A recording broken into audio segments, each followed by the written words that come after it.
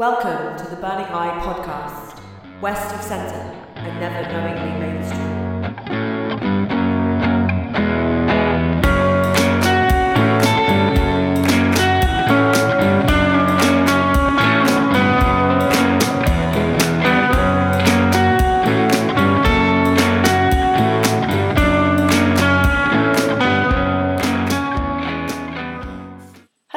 Welcome to the Burning Eye podcast. I'm Jen Hart. It's been a while. Apologies for that. But now we're back on my sofa with Marmalade the cat, who, if you follow us on Instagram, are more than well acquainted with. Meow. And I'm also joined by Pete Bearder. Hello. Pete released his book Numbered Boxes with us in November last year. We're finally getting around to having a chat and stuff. So welcome to my house and the podcast. Thank you for having me. Thank you for lunch. Your lunch? Oh yeah. So if you ever want to come and do a podcast with us, I will make you food. You get fed proper vegan food and everything. All the skint poets out there, it's a way of maintaining your health and staying alive. Yeah, come round, do a podcast. I'll fatten you up for the next week. So Pete, it's been how many months since the book came out? What month is it now? March. I think it came out in November. Yeah. When I got back from Berlin, and since then I've been touring it around and really, really enjoying taking it around the country. I did a big launch in London, big launch in Oxford, and one in Bristol, and then just taking it around the country has been quite enjoyable, actually. I'm taking it north of Berlin, because there's this kind of north-south divide thing going on in poetry, isn't there? Because most poetry gigs don't have tons of money to bring people long distances. Yeah. What I enjoyed about having a book is that it actually makes it financially possible for me to go north of Berlin. Yeah. So I've been crossing the hemispheres, dropping a couple of degrees for poetry, and I've been up to Liverpool and Newcastle and got some plans to go up to Leeds and Manchester and other places as well, which is fun. So yeah, making friends up there, which is good. That's good. Yeah. Is there anywhere that you've been so far in your tour that's really really stood out for you in terms of like outside of Berlin, kind of like is there anywhere that's really been particularly welcoming or a particularly good space that you'd like to go back to? Yeah, I mean, pretty much all of them, really. I've just massively enjoyed, because when I was living in Berlin, I was working as a street musician, which was great, because it was like ego death. And I was just a nobody on the side of the streets, which was nice, so my art was totally unmediated from websites and emails and things like that, and promoters and venues. So I've just really enjoyed coming back and having... so it was a bit of an adjustment coming back and getting back into that kind of whole poetry game. But I've really enjoyed having people sat there who can't walk away. And we'll just sit there for 40 minutes and listen to what you've got to say. It's been really, really lovely. And then buy your book. The launch in Bristol was particularly exciting, because that was the first gig I did since moving here, and it was a phenomenal audience. It was organised by Raise the Bar, Spoken Word and Milk Poetry in the Crofters Rights, and it was a really, really fun night, and made me really, really feel excited to be living in this city, which is good. Yeah. That's good. Yeah, we were talking before that you've never... Both of us are not Bristol natives, both moved here quite recently, and comparing it to places like London, which is so fast-paced, and places like Bristol tend to be a bit more forgiving of your artist's time and having some time to reflect. So, are you enjoying Bristol? I'm enjoying it. Yeah. It's Berlin and Bristol for me are similar places in that they're quite good places to be as an artist, because they have a lot going on, which is important. I mean, this is a thing, isn't it? If you're a poet or a musician, it's very hard to see yourself living in a little community somewhere in Devon. As much as you might like to do it, it's quite difficult to do, even if you are established, because of the touring and just having a professional network around you that feeds into you, and you can feed into.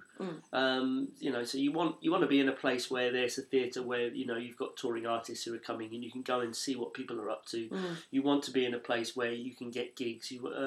And Bristol certainly allows that, but it isn't £600 a month rent which is, a psychosis in and of itself, I think. Yeah, I agree. Yeah. So I'm quite interested in talking about your time in Berlin, and something that Clive and I are both interested in is the poetry going on the continent, and how the scenes kind of compare to the kind of community that we have in the UK, because obviously we forget how small we are sometimes, and how everyone knows each other to some degree, or Facebook is a testament of that. Everyone's got mutual friends with everyone in the scene. So how does that compare with someone like Berlin's creative scene? Yeah, Berlin. Well, I had some experience of the Berlin scene. I didn't get fully into it while I was there, because I kind of did that whole thing about 8 years ago of going around and getting my name out there and going to open mics and competing in slams and then getting gigs as a result of that. I kind of did that about 8 years ago, and I didn't really have the energy to do that fully in Berlin. So I was mostly doing street music, but I did do a few gigs, and I was really impressed by, 400 strong audiences are the norm. Berlin's a great city for spoken word, and Germany generally. And I did do a tour of the south of Germany, and Germany's interesting because they take that industrious efficiency, that culture of being really on it and really organised, definitely manifests itself in the poetry scene. Yeah. They're well run in good venues with large audiences. They pay you up front in cash. It's all really, really clinically done. I think we can learn a huge amount from having exchanges and linking up wherever possible with the German scene. Yeah, it is exciting. I mean, it's a bit less underground there as well, though. I say though, it's not necessarily a down thing. I mean, a downside. I mean, it does mean that people outside of the subculture are actually taking part in that conversation in quite a mainstream sort of bourgeois is maybe has negative connotations, but I was sharing stages with people who were solicitors or worked in finance, and or lived in the countryside with their family, and that was quite new to me and quite refreshing. I imagine that kind of may have some impact on the material. I don't know. I didn't understand any of it, so I couldn't really tell you. But it was interesting. There's also the same debate over there is happening at the moment over how far to get sponsorship, because it's become such a big animal there that there are examples of I think the biggest gig I heard of, there was 7,000 or 14,000 people in a stadium, and you could only see the poets on the giant screens. People were so far away. Yeah. Apparently it was just too big, and it didn't. According to one person who was on the stage, said it was just too big, and it didn't really work for spoken word. But there is that debate over whether and how to take sponsorship off people. And to do commercials on TV and things like that, as it's happening over here, and they have their big slam, their national slam is like a 4-day event, and they have TV coverage and everything. So it's an exciting place for spoken word in Germany. Yeah, I can see that kind of happening here with the Fringe BBC Slam is they've got that kind of televised kind of thing now, and that tends to be quite a big event every year. I know it flags up for Burning Eye quite a lot. And obviously Fringe is huge and just grows every year, and that seems to be a kind of stepping stone for a lot of people in terms of development. You take a show then, like we were talking about Rob Alton earlier, who takes a show to Fringe every year, and it's like a landmark to kind of work towards. Have you ever done Fringe? I've done the Fringe a few times in various different guises. I did something with Ben Mellor and Steve Larkin 1 year, and a couple of other things, collaborative projects. It is exciting, especially in the Free Fringe and for spoken word, which has been growing and now has its own section, of course, in the Fringe brochure, which it didn't only maybe 6 or 7 years ago. I think that's what interests me about the Fringe is the Free Fringe and spoken word at the moment. Whereas for comedy, I think it's become a bit calcified and a bit top down. Unfortunately, they used to say with comedy that a good Fringe will make your TV career. Now they say that a good TV career will make your Fringe, and it's just a big thing that people throw money into. and don't get much out of. But for if you're kind of in that kind of if you're in the free fringe, and if you are a poet, you can really build an audience and access audiences that otherwise wouldn't necessarily wander into a spoken word venue, and that can really set you up. You know? Especially if you're plugging it year on year. It's quite an expenditure of energy to be doing it year on year, but it can be done. And you see Rob Orton and people going back each year. David Lee Morgan as well makes a point of doing it, and he does work very well out of it as well, as do lots of people. Yeah. You did you did a launch with him and Joel Taylor. That was the London launch. In the Hive in Dawson. That was a great night. I was there recently in London for Outspoken, and I'm next in London for Spit and Polish. Oh, cool. Which is Ollie. I don't know if you know Ollie. He lives here in Bristol and runs that night. It's a very good night. So I'm coming back there in June for June's Spit and Polish. Oh, great. Oh, that would be really good. Yeah. Spoken word at festivals has become more and more of a thing. Like there's lots of festival poets popping up all over the place. And I just wanted to talk about Glastonbury really and your time doing Glastonbury, because I know in the book you've got a section of the poems that came out of some of the stuff that you did there. Yeah, that's right. How was that for you? That was great. Yeah, I mean, festivals are a big part of what I do, and I really I cut my teeth on festivals over the last sort of 8 to 10 years. And my stuff is quite, it sends out a lot of energy, and I think that grew out of being in spaces where the audience could just wander in and out, and you were competing with music and trying to make the words as explosively performative as possible. Because festival audiences, they're there, and they can be reaped in large numbers, but they will also just walk out. They are very interesting, and I think as a phenomenon, I'm very interested in UK festivals. They're one of the last spaces of genuinely autonomous cultural activity that exists in British society. Yeah. And we have to be very wary of that changing. I'm citing examples of police telling people to put their clothes back on at a secret garden party and things like that. Yeah. But that said, they are. I think they're very interesting. And I spent if anybody listening are into spoken word podcasts, you can find on my website there's a podcast page, and I spent about 4 years doing podcasts for IndieFeed, and you can find a podcasts from poets around the UK about spoken word. Oh, often they were done at festivals. Yeah. So anyway, part of this book of Numbered Boxes was written while I was at Glastonbury as the Glastonbury website poet in residence. So it was my job to walk around the festival writing poems, and then they would publish it on their website. And given the state I was in that weekend, I'm pretty pleased with the result. Yeah, it's good. Yeah, I've done a couple of festivals myself. So I've done Boomtown, like 4 years in a row. I've done Boomtown, and Boomtown's are kind of one of those unforgiving festivals a little bit, because it's such a party festival that you kind of think, oh, they've got a spoken word bit. That's a bit weird considering the large amount of rave going on all of the time. Yeah. But every time I've done there, I've had like a really massive crowd of people, and I don't know if that's people it's Sunday and they're like they're hungover and they just want to listen to something really gentle, or whether it's people that are genuinely really into it. But loads of people always turn up for the slam, or like this is Wandering Word, right? Yeah, the Wandering Word. I'm not sure if they're doing the Boomtown this year, right.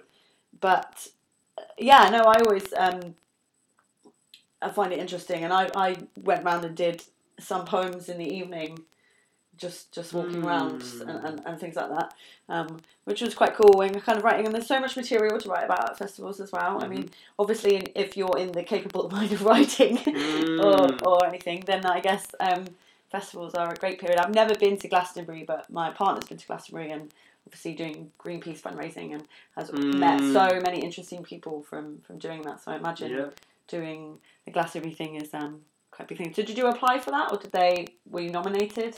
I was asked to do it by the Helen Gregory, who's local to this part of the world. Oh yeah. Who runs Poetry and Words Tent. and it's interesting. I mean, I think like spoken word is part of the staple of UK festivals.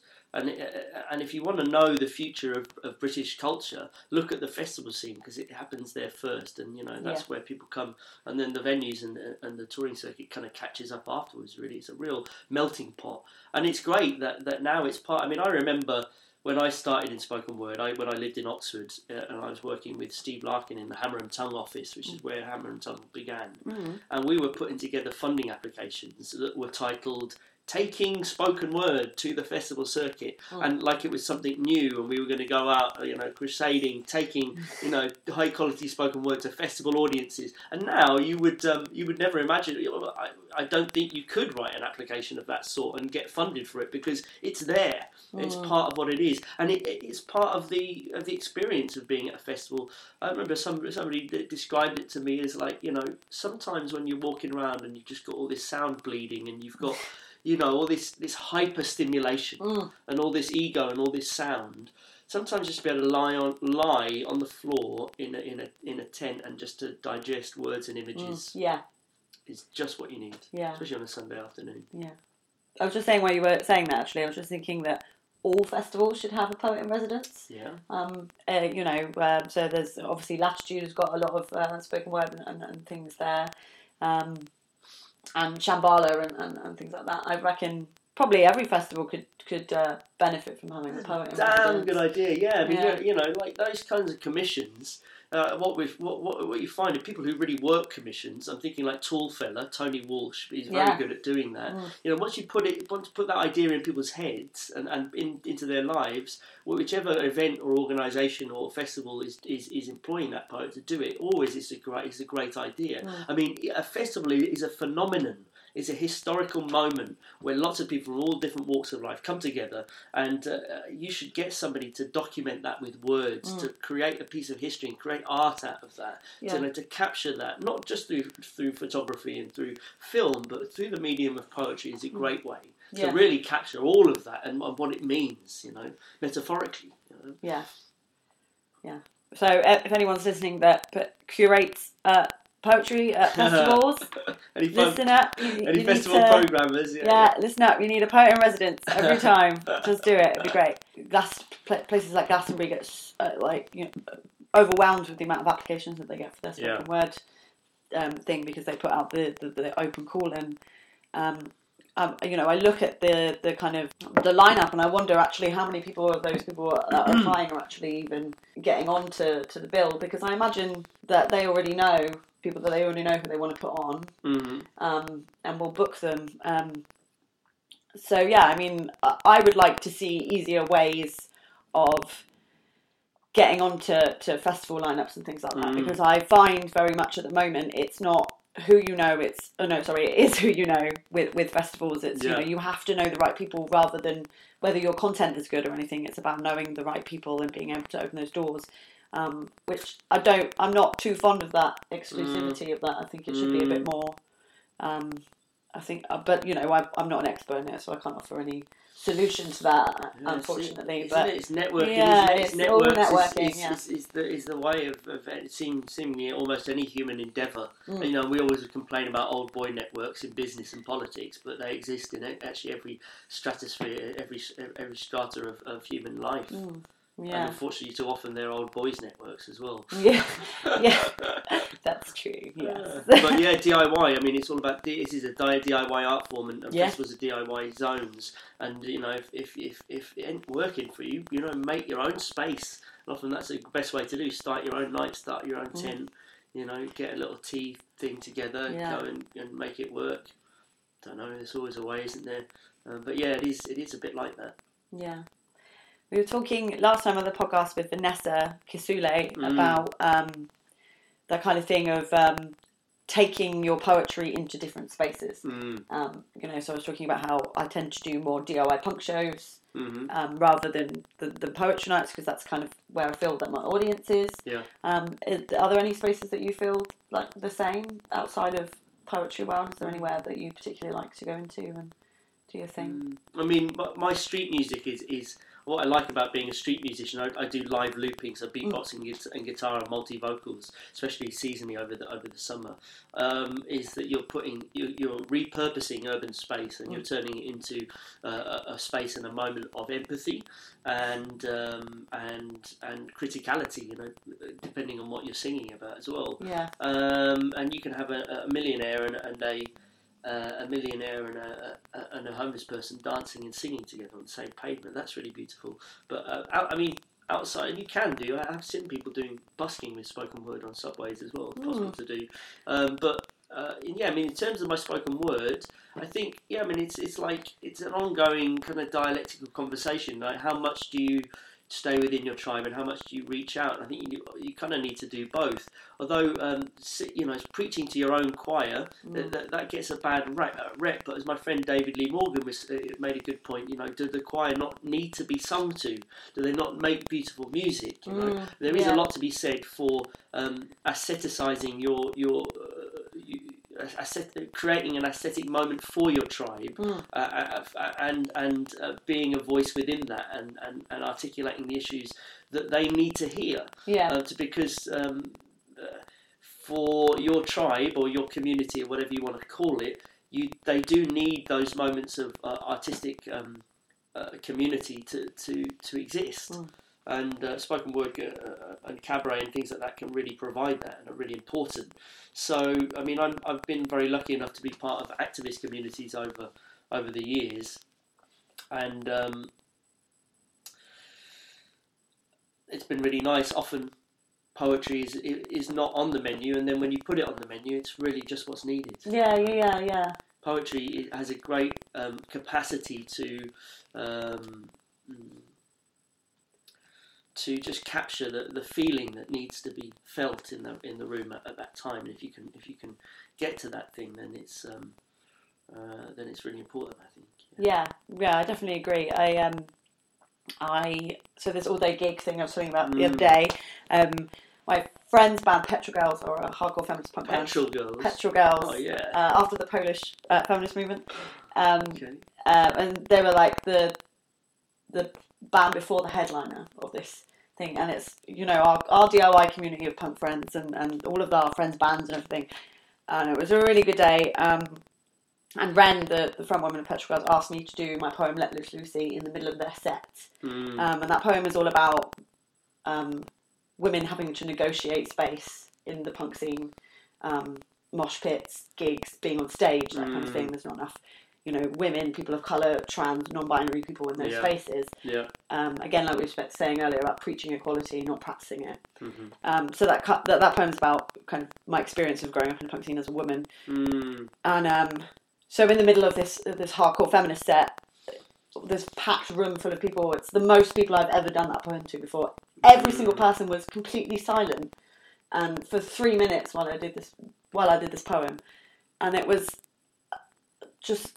I can't describe the air. It was amazing. It was really like tension, everyone holding their breath until the last moment, and then the poem was done, and it was a great feeling. It was really good, and that was probably the best performance for that poem that I've ever done, and really appreciative to have been given that space in 12 hours of punk bands to have 3 minutes of spoken word.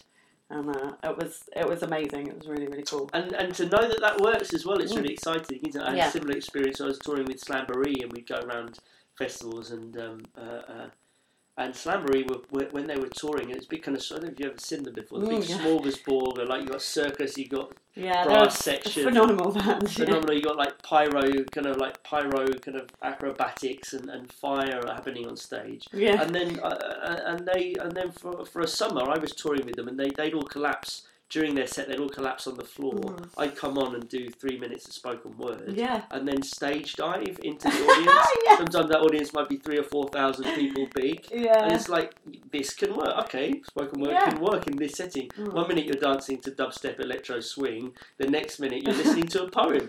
Yeah, And so it is interesting, and I think there's something, you're moving between different registers of the nervous system. One when it's a physical thing, there's a visual thing. You're looking at the fire and you're dancing to the bass, and then if you can, 3 minutes is a good length. You get 5 minutes, you're just kind of stretching it, and the right poem as well. It has and to I'm be, sure this is you picked the right poem for the right moment by the sounds of things.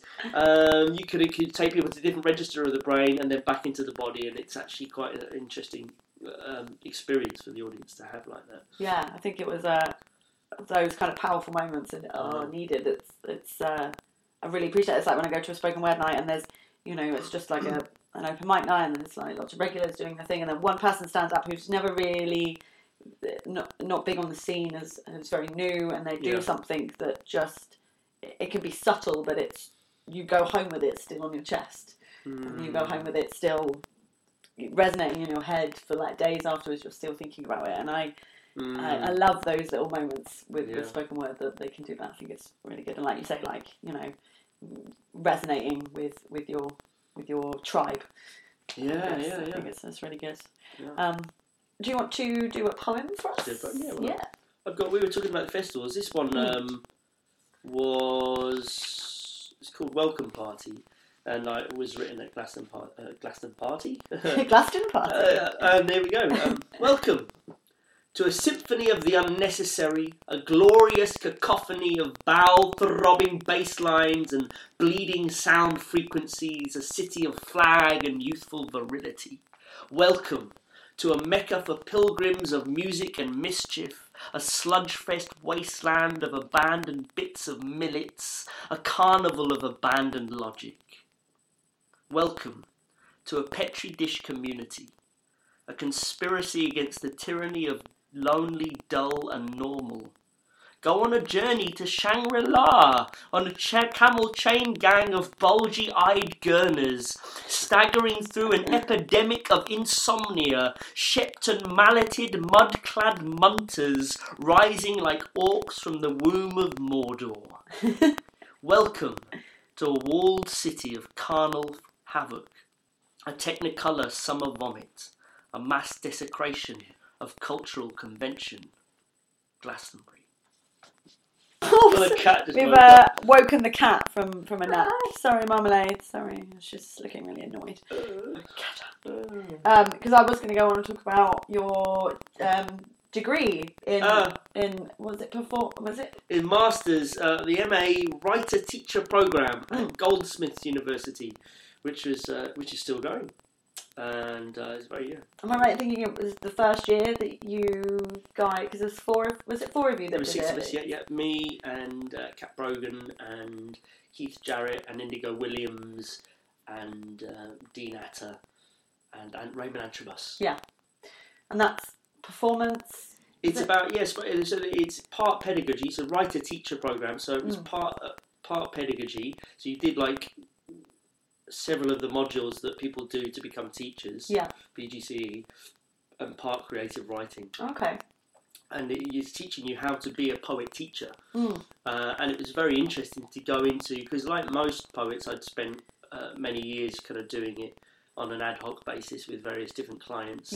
And picking up stuff off different poets and learning on the job, which is great. And there's a huge amount of innovation happening in that field. Actually, that's the most exciting arena, I think, of poetry education. The spoken word artists just going, you know what, I'm doing something exciting. I'm going to take this into schools and youth clubs, because the poetry establishment, the traditional poetry establishment, as it's perhaps unfairly stereotyped to exist in publishing houses and academies and libraries, isn't reaching people. So those poets who are just going in, and I learned a huge amount of people like Spoz in Berlin, and Dreadlock Alien, who now lives here in Bristol, and Steve Larkin, who I was working with when I used to live in Oxford. Great entrepreneurs in this field, as are many others, too many to list.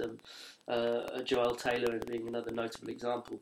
But what was interesting was that for the first time, there was a master's program where you could have education experts coming in and talking and you having the opportunity to theorise and go and research and look at and to be able to produce papers and get them published. We were all publishing papers in journals and magazines about, what we were finding from the work that we were doing in schools, and saying, pointing to the evidence from various different departments around the world to show that creative writing had X, Y, and Z effects, and then it was kind of practical. So we were also based in schools. So the aim of the program was to get us in schools as full-time placement or part-time placement poet teachers, and then putting that to practice. And it's been a really interesting journey for all of us. And there's still more people who are going into that. And there's probably around about 4 or 5 poet teachers in London at the moment still doing that. Yeah. Do you think that's a kind of testament to how far kind of spoken word has come? That now there's a master's degree that you can do that's specifically for spoken word education? Is that because it's not? I mean, Bath Spa also do like a kind of similar performance. They do a very good program. With Loose English, English, and but when I was at university only a few years ago, that wasn't really offered to me. Like creative writing was the closest thing that you could get to kind of anything like that, and it had a poetry module in it, but it wasn't necessarily performance based. Yeah. And I just think that having these opportunities to do stuff now is a real testament to actually how effective spoken word really is, as another narrative, another art form, another way of navigating through. We're trying to explain what's going on, and obviously being able to go into schools and do that with kids is probably amazing. I never had that when I was at school. And we were getting kids to do like inter-school slams, and we were getting them to visit like festivals, like in the South Bank Centre, like go into Goldsmith University for events there and perform there. And for us poets, it was kind of quite normal to be involved in that. But imagine if you're from a working class family in Walthamstow or Newham. Or somewhere else in East London or wherever else. Like going and doing a gig in a university. Maybe your parents and your grandparents and nobody in your family has ever stepped inside a university. So for these kids to be doing these gigs, and in Parliament, we did a gig in Parliament, and have inter-school slams where they're coming together and competing against each other, realising that they were part of this movement, as well as this artistic community in their school. I mean, this is really vital, and I have a TED talk about this, why every school should have a spoken word educator. And imagine the cultural conversation we would be having if there were these spoken word communities in every school. Because these kids are telling the story. They are speaking history as they're living it. They are the next generation, and their voice is vitally important. And I think now, because of the rise of fascism in Europe and North America, now more than ever, we need to be equipping young people with the ability to give account, to give testimony, to speak truth to power, to think critically, to be in communities where people are sharing their story and their view of the world together, in safe spaces where they can stand up to scrutiny and to be celebrated as well. So, interesting. There isn't the funding for it, which is really problematic. Just the right time when we now know that this works and it's taking off. We're in a funding landscape where there just isn't much funding for this, so we need to be really creative, and we need to work together and advocate and find ways to make this work for kids, because it changes their lives. You see, like when they do showcases and they perform stuff about their lives in front of audiences of 200 adults, students, teachers, parents. And then you see them walk a different way down the corridor the following Monday, like they've got this skill, they've got this kind of Jedi, kind of like shaman skill. They're speakers, they can cast spell over people with words. This does something to their esteem. It can turn their lives around, which is really important, because when you're 14, what stays with you, what happens to you when you're 14 stays with you for the rest of your life. So that's a crucial moment to be intervening in people's lives and giving them the tools to make sense of it through words, to see their words written down, to be able to be validated by performing them. So did you do was it just one placement that you did in a school, or was it? I did two. The first one was in a secondary school in Walthamstow, and that book is largely the subject of my book Numbered Boxes. A lot of that was written during that year, and then I did the same job on a part-time basis in a primary school in Newham, which was fabulous, and the kids just like, wow, little geniuses, Rumis and Shakespeare's, every one of them. Yeah. You know, I think every child is a god and a goddess, and they're born with, you know, fountains of poetical genius. It really, and the stuff they come out with is wow. There seems to be no limit. I remember the age that I started to get cynical. I remember desperately trying to cling on to my dreams and live in my dreams and be like, no, I want to. This is, you know, but I could feel myself getting older and cynicism kind of getting the better of me, and it stopped me daydreaming so much. It stopped my imagination flowing so much. Yeah. But when I was a kid, I used to love creative writing, and I used to write short stories all of the time. And then when I worked in a school with Johnny Fluffypunk in Southampton, and it was, you just kind of got, you know, full off of these children's imaginations and the fact that they just don't even put a limit on themselves. No. They're like, no, this table is a giraffe. And like, and it was amazing, and like working with someone like Johnny, who's just so able to mould people's minds and really like, you know, take them on a ride with their imagination and just like hone it in.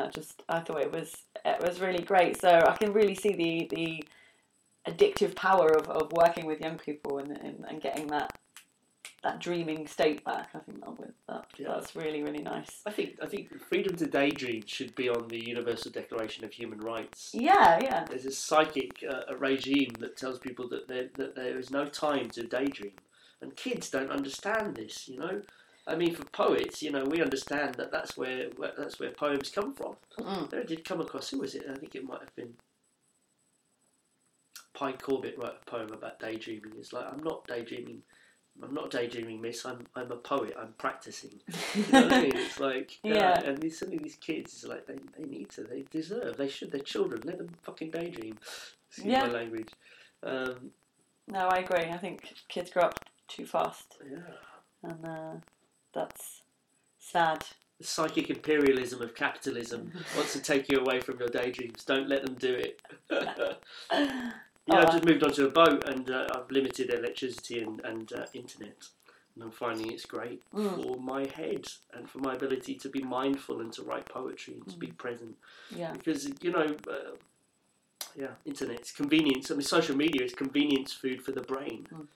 And when we can't be bothered to do anything else, or we're just bored, or we just start going through social media, and I think it's taking away a lot of our vital energies that could be ploughed into the important and urgent task of writing poetry. Yeah, indeed. Do you have any? Because I know some people like Selena Godin will wake up at 5 a.m. every day and write. Do you ever have... Selena Godin doing that? Wow. Well, that's what I've heard. She's good. Well done. That's what I've heard. Yeah. Well, I thought she had too much fun at night to be doing that. But that's good. Well, you know, I think Selena Godin is secretly Wonder Woman, and that's how she has all the time in the day to do all of these things. I'd say so. Yeah, but do you have any writing practices like that you tend to stick to? Yeah, at the moment I'm trying to make 2 hours a day. Yeah. And apart from weekends, when I'm generally having a bit of a break.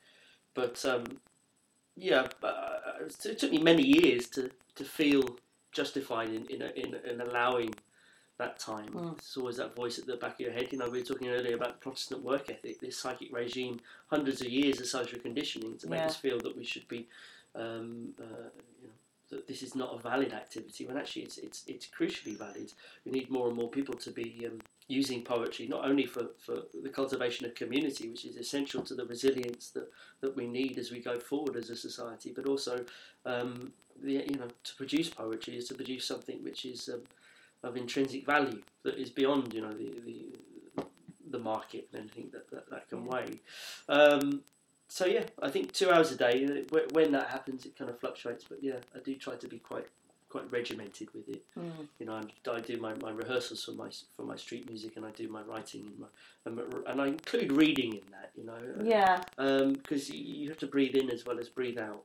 And my practice is that I am reading and I'm collecting vocabulary and memorising and getting definitions for new vocabulary, because they are the bread and butter of what I'm working with, of course. Yeah. And reading poetry and reading about poets, and I keep notebooks and I note down and reference everything that I learn and listen to talks online, and it's all part of the research of being a poet for me. Yeah, that's great. Is there anything you're reading at the moment that's particularly good? Yeah, I'm reading an anthology that I found for £1, a Kindle book. The best poets, the Globe's best poets, or something like that. I think it's called. About 400 years worth of poetry that I'm sort of ploughing through and dipping in and out of. Yeah. Which is nice. Just finished reading some Penny Goring, so particularly exciting. I'm big into poets who are using language in a visceral and brutally pornographic way, and I think that's one thing that spoken word does very well. Is its diction and its attack is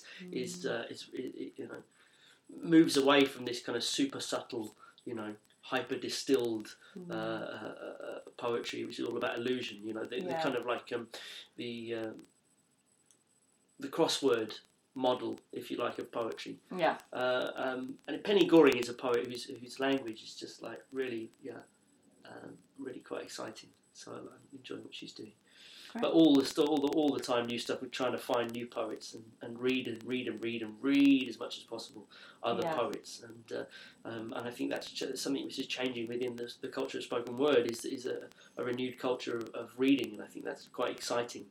That more poets are actually, reading other poets. I think that's really important, and I think the fact that this fight of page to stage, or which one is more relevant, is slowly disappearing.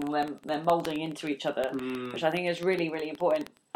I'm someone who I don't write very often, but I read a lot of poetry, and I write for the love of creating rather than because I want to bash something out for a new slam, or which I think is a bit soulless, and that the slam culture a lot of the time I don't really like that much, because I'm kind of hearing something that someone's written because they want to please someone else. They want points. They're going for the points rather than because they feel very proud of something that they have created. It's or someone writes something that's like a political piece, but it's not really saying anything. It's like all of those male punk bands who sing about politics, but they're not really that oppressed, really. Whereas, so when you were asking on Twitter the other day for your recommendations from people, which is what I said, Melissa Lee Horton, because she's published by Penned in the Margins. I think this is her second collection, Sunshine, that I'm reading at the moment, and it's amazing. It's really, really good. And people like Sally Jenkinson will always be my favourite performance poets because their language is so thought out, and it's it's not like half rhyme, end rhyme, half rhyme, end rhyme, that kind of thing. It's it doesn't have a structure sometimes, and it's disjointed, and it's memory, and it's feeling, and I think it's sensational, and I really like that about those kind of poets. So I try when I write to be a bit more like that, I guess. I don't, apart from things like Let Loose Lucy, which was kind of one that I was like, I'm really angry about this. I'm going to sit down and write this spoken word thing because everyone needs to hear it. Whereas the things that I write now are a bit more considered and a bit more shorter. Everyone wants to. I see so many people at open mic nights with 3 pages of their poem or something, and I listen to it and I think you could edit that down so much and it would still say the same thing in so little words. And I think there's edit. There was craft in just being an editor. Who was it? That's a famous Liverpudlian poet, Mitchell. It'll come back to me. Most people. Famous quote: "Most people ignore most poets." Adrian Mitchell. Most people ignore most poets because most poets ignore most people.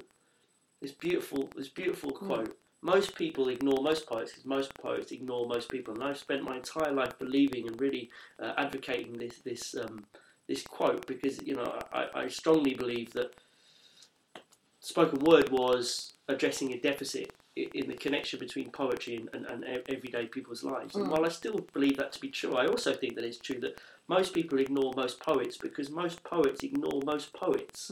And spoken word is never going to be anything other than a marginalised underground fringe art form, which, let's face it, it is. Which is why people pay musicians, but they don't pay poets still for some reason. While people are putting stuff on stages which they haven't edited, they haven't got any feedback on, and has not been fertilised with reading other poems. Yeah. I strongly believe that for every poem I write, I need to read at least 20 other poems because there's so much out there, and sometimes what's being put and what's often being headlining on stage is stuff which has no attention to craft at all. Even small things such as don't use cliches. Or don't mix your metaphors. Do you know what I mean? But sometimes people are very charismatic, and to be honest, I was one of these people. Yeah, I'm saying this out of experience. Yeah. I won the UK National Hammer and Tongue Slam Championship with very well performed, very funny, very politically on it material that wasn't very well written. And if I was me now, then watching me, I'd probably be rolling my eyes at the back of the audience. Yeah. It's never too late to get into poetry. It is quite difficult to find your way in because there isn't a culture in this country of consuming poetry and of teaching it. But there are lots of amazing poets which are very funny and very interesting and relevant. And Burning Eye and Outspoken Press and lots of publishers are producing poets that you would want to listen to and you'd want to read. Yeah. And if anybody wants any ideas, just email me and I'll tell you some amazing books that I'm sure you'd really like to listen to. Yeah, that'd be great. So maybe after this I will get Pete to write some of those down and I'll put them in the that's a good idea actually. The little description box on our website. So I don't know if you've got maybe one more poem to finish on. We're talking about education. This one I'm going to finish with the work of the kids that I was working with at Kirwin Primary School, and it's called Kirwin's Mega Poem. It's from the book, and it goes like this: When I grow up, I don't want to be a killer. I want to be a painkiller. I'll take a cloud and fly to Saturn. I'll rob a bank with a gang of lions. I'll be like Nelson Mandela and Pele in one body. You see, I don't want to be the goal scorer. I want to be the goal. When I grow up, all the girls will ask me to marry them. You see, I'm amazing. I'm so cool that when I go outside, it starts to snow. I'm so talented, every singer went to jail. I'm so rich, my name is Rich Richie Richard. When I go outside, the clouds hide. And the sun gives me firepower. The red carpet rolls out underneath me. Flowers jump out of the soil shouting, I'm free, and ask for my autograph. My autograph is on the wall like a poster, and if anybody tears it, they pay £1.